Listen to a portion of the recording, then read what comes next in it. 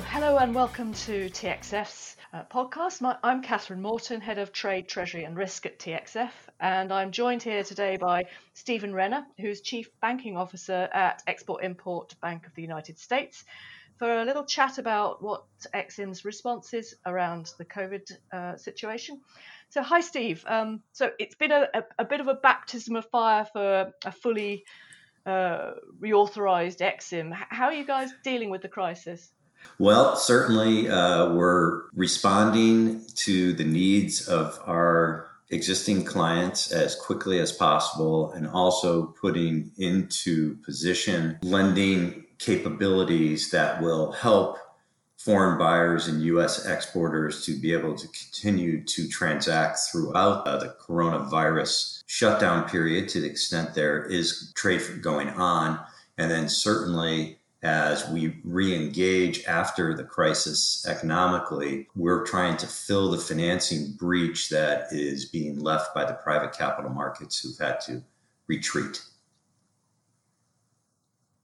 So are you regarding yourselves as a little bit like a lender of last resort? Well, lender of last resort is the wrong term, I think, to describe EXIM or perhaps any other export credit agency. It's not a matter of resort. It's a matter usually that for some reason, the private sector either is unwilling to finance something or it simply can't finance something at a certain time. So there might be a particular transaction that a bank would normally want to finance, but they may be filled up on that type of risk at that point in time.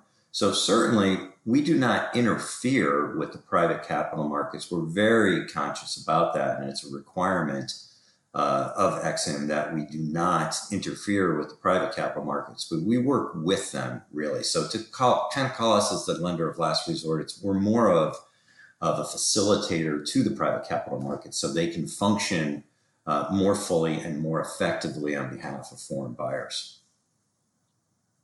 So what kind of support are you offering for smaller companies and also the bigger ones? What special services are you offering at the moment? Yeah, with respect to smaller companies, first, if they're an existing client of ours, in other words, they're using either our export credit insurance or they are using a working capital loan that we have provided a guarantee to. For both of these products, we're essentially providing extensions of time for repayment, longer time in which to file information, quicker payment of claims under our insurance policy, and just general accommodation and flexibility with our existing client base. Going forward for small businesses, there are two very important sort of modified products that we have rolled out. The first is with respect to our working capital loans that we guarantee for lenders to provide to U.S. exporters so they can have the capital needed to fulfill their export orders. The eligible collateral for that normally under our working capital loan program are their accounts receivable and export related inventory. So that's all they can use as the qualifying basis for what they can borrow against them for a working capital loan. We are expanding that collateral base to include purchase orders and also to include any inventory that is potentially export related. So this gives the U.S. exporter a lot more breadth as to what it can use for collateral purposes on working capital loans. Also, we've added to that purchase orders, not just accounts receivable. And we have recently provided a new pricing structure for working capital loans that, one, provides better visibility for the exporter to understand how this is priced, and secondly, also reduces the cost to most exporters by about 10 basis points. And another product that we've put out there that will help small businesses is what's called supply chain finance guarantees. And basically, in a supply chain finance facility, this is where essentially you've got a bank that has made a working capital loan to an exporter. The exporter has a stream of suppliers that are providing goods and services in order for it to produce the exported item. Usually these suppliers are on 60, 90-day payment terms with their exporter. In a normal liquid functioning marketplace where the suppliers have other business, they have access to some lines of credit, they can wait the 30, 60, 90 days to get paid by their exporter. In this liquidity stressed environment that we're in right now, these suppliers need any kind of liquidity they can get immediately. So a supply chain finance facility allows the suppliers in the supply chain to present their accounts receivables that they have from the exporter directly to the bank. The bank will pay them immediately at a discounted amount, but essentially pay the suppliers so they don't have to wait the 30, 60 day, 90 terms in order to get paid. This also provides relief to the exporter, who in a liquidity stressed environment like we're in, also is having a hard time getting liquidity to make those accounts receivable payments. So it also can be given more time in which to make those payments. So it's a form of liquidity stress relief for exporters and their supply chain. We are working with a number of banks to essentially provide guarantees to these supply chain facilities that they can create. That's fascinating. I was talking to a bank earlier on today, and he was saying that a lot of these pools will start drying up for the supply chain finance programs.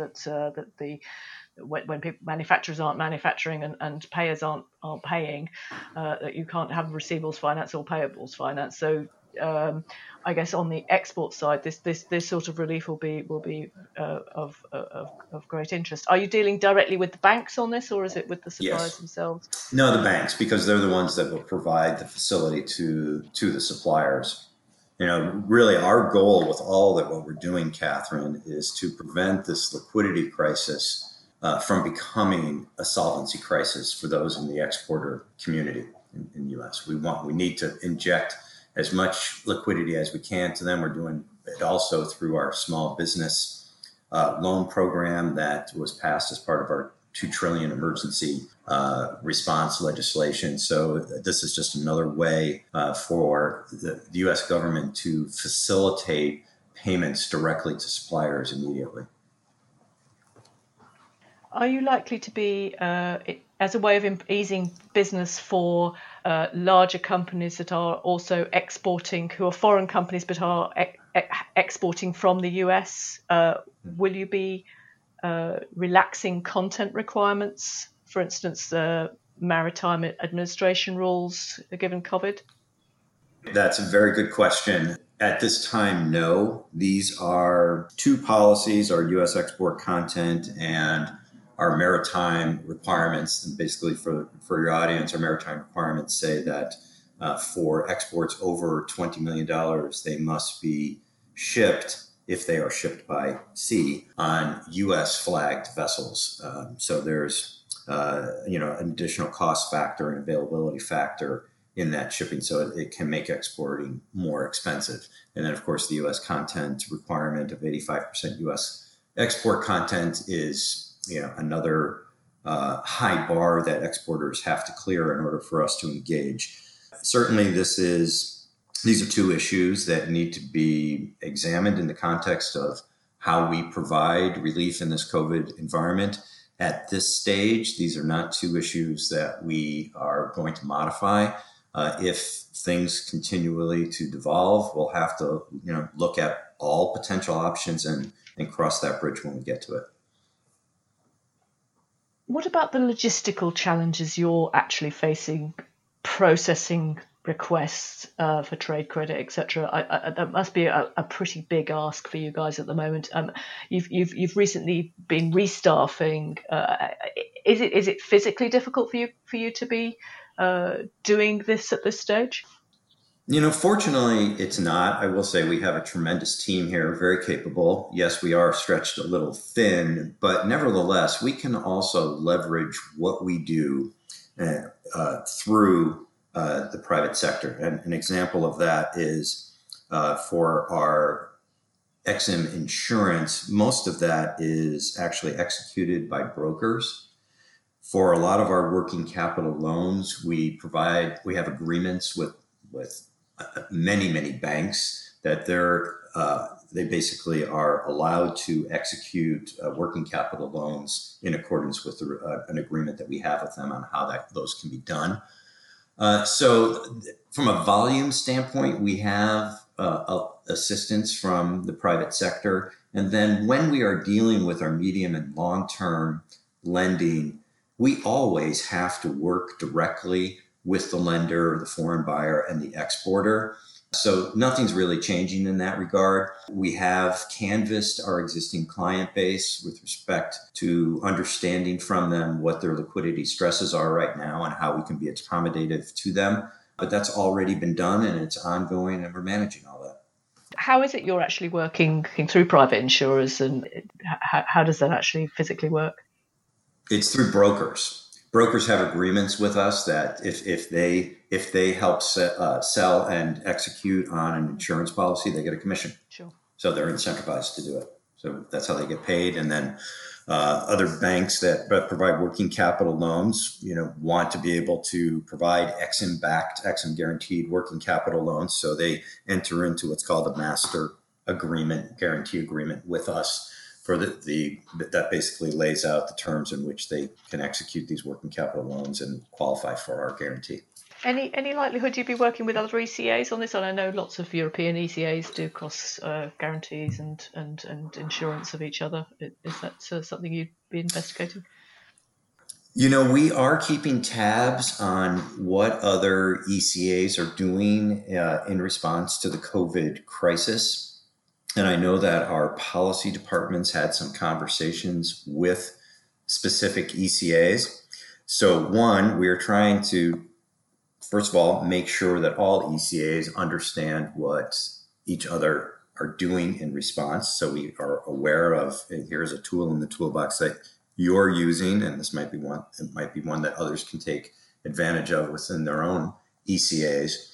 Secondly, there may be some recommendations to the OECD with respect to how ECAs can function, like have some temporary modifications to current OECD agreement requirements. And I know that we're working with other ECAs and in discussions on that. And then I think really where the rubber is going to hit the road is when our economies start re-engaging post-health crisis, is that we're all going to have to bring our resources to bear in order to get our respective economies up and running.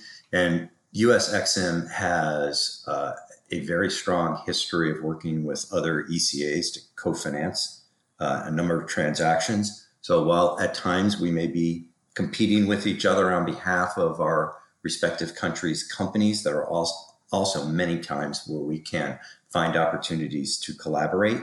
And we are and we will be doing that going forward. And more in general, how do you think the crisis itself will change perceptions of export finance support and global trade? You mentioned more cooperation, but there's also, as you say, competition and to a certain extent political competition.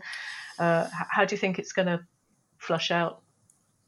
I think export credit agencies are needed the most when you're in a point in the economy where you're in a down cycle and there is a tightening of liquidity. So it's more expensive for companies to be able to borrow. There's a scarcity of capital.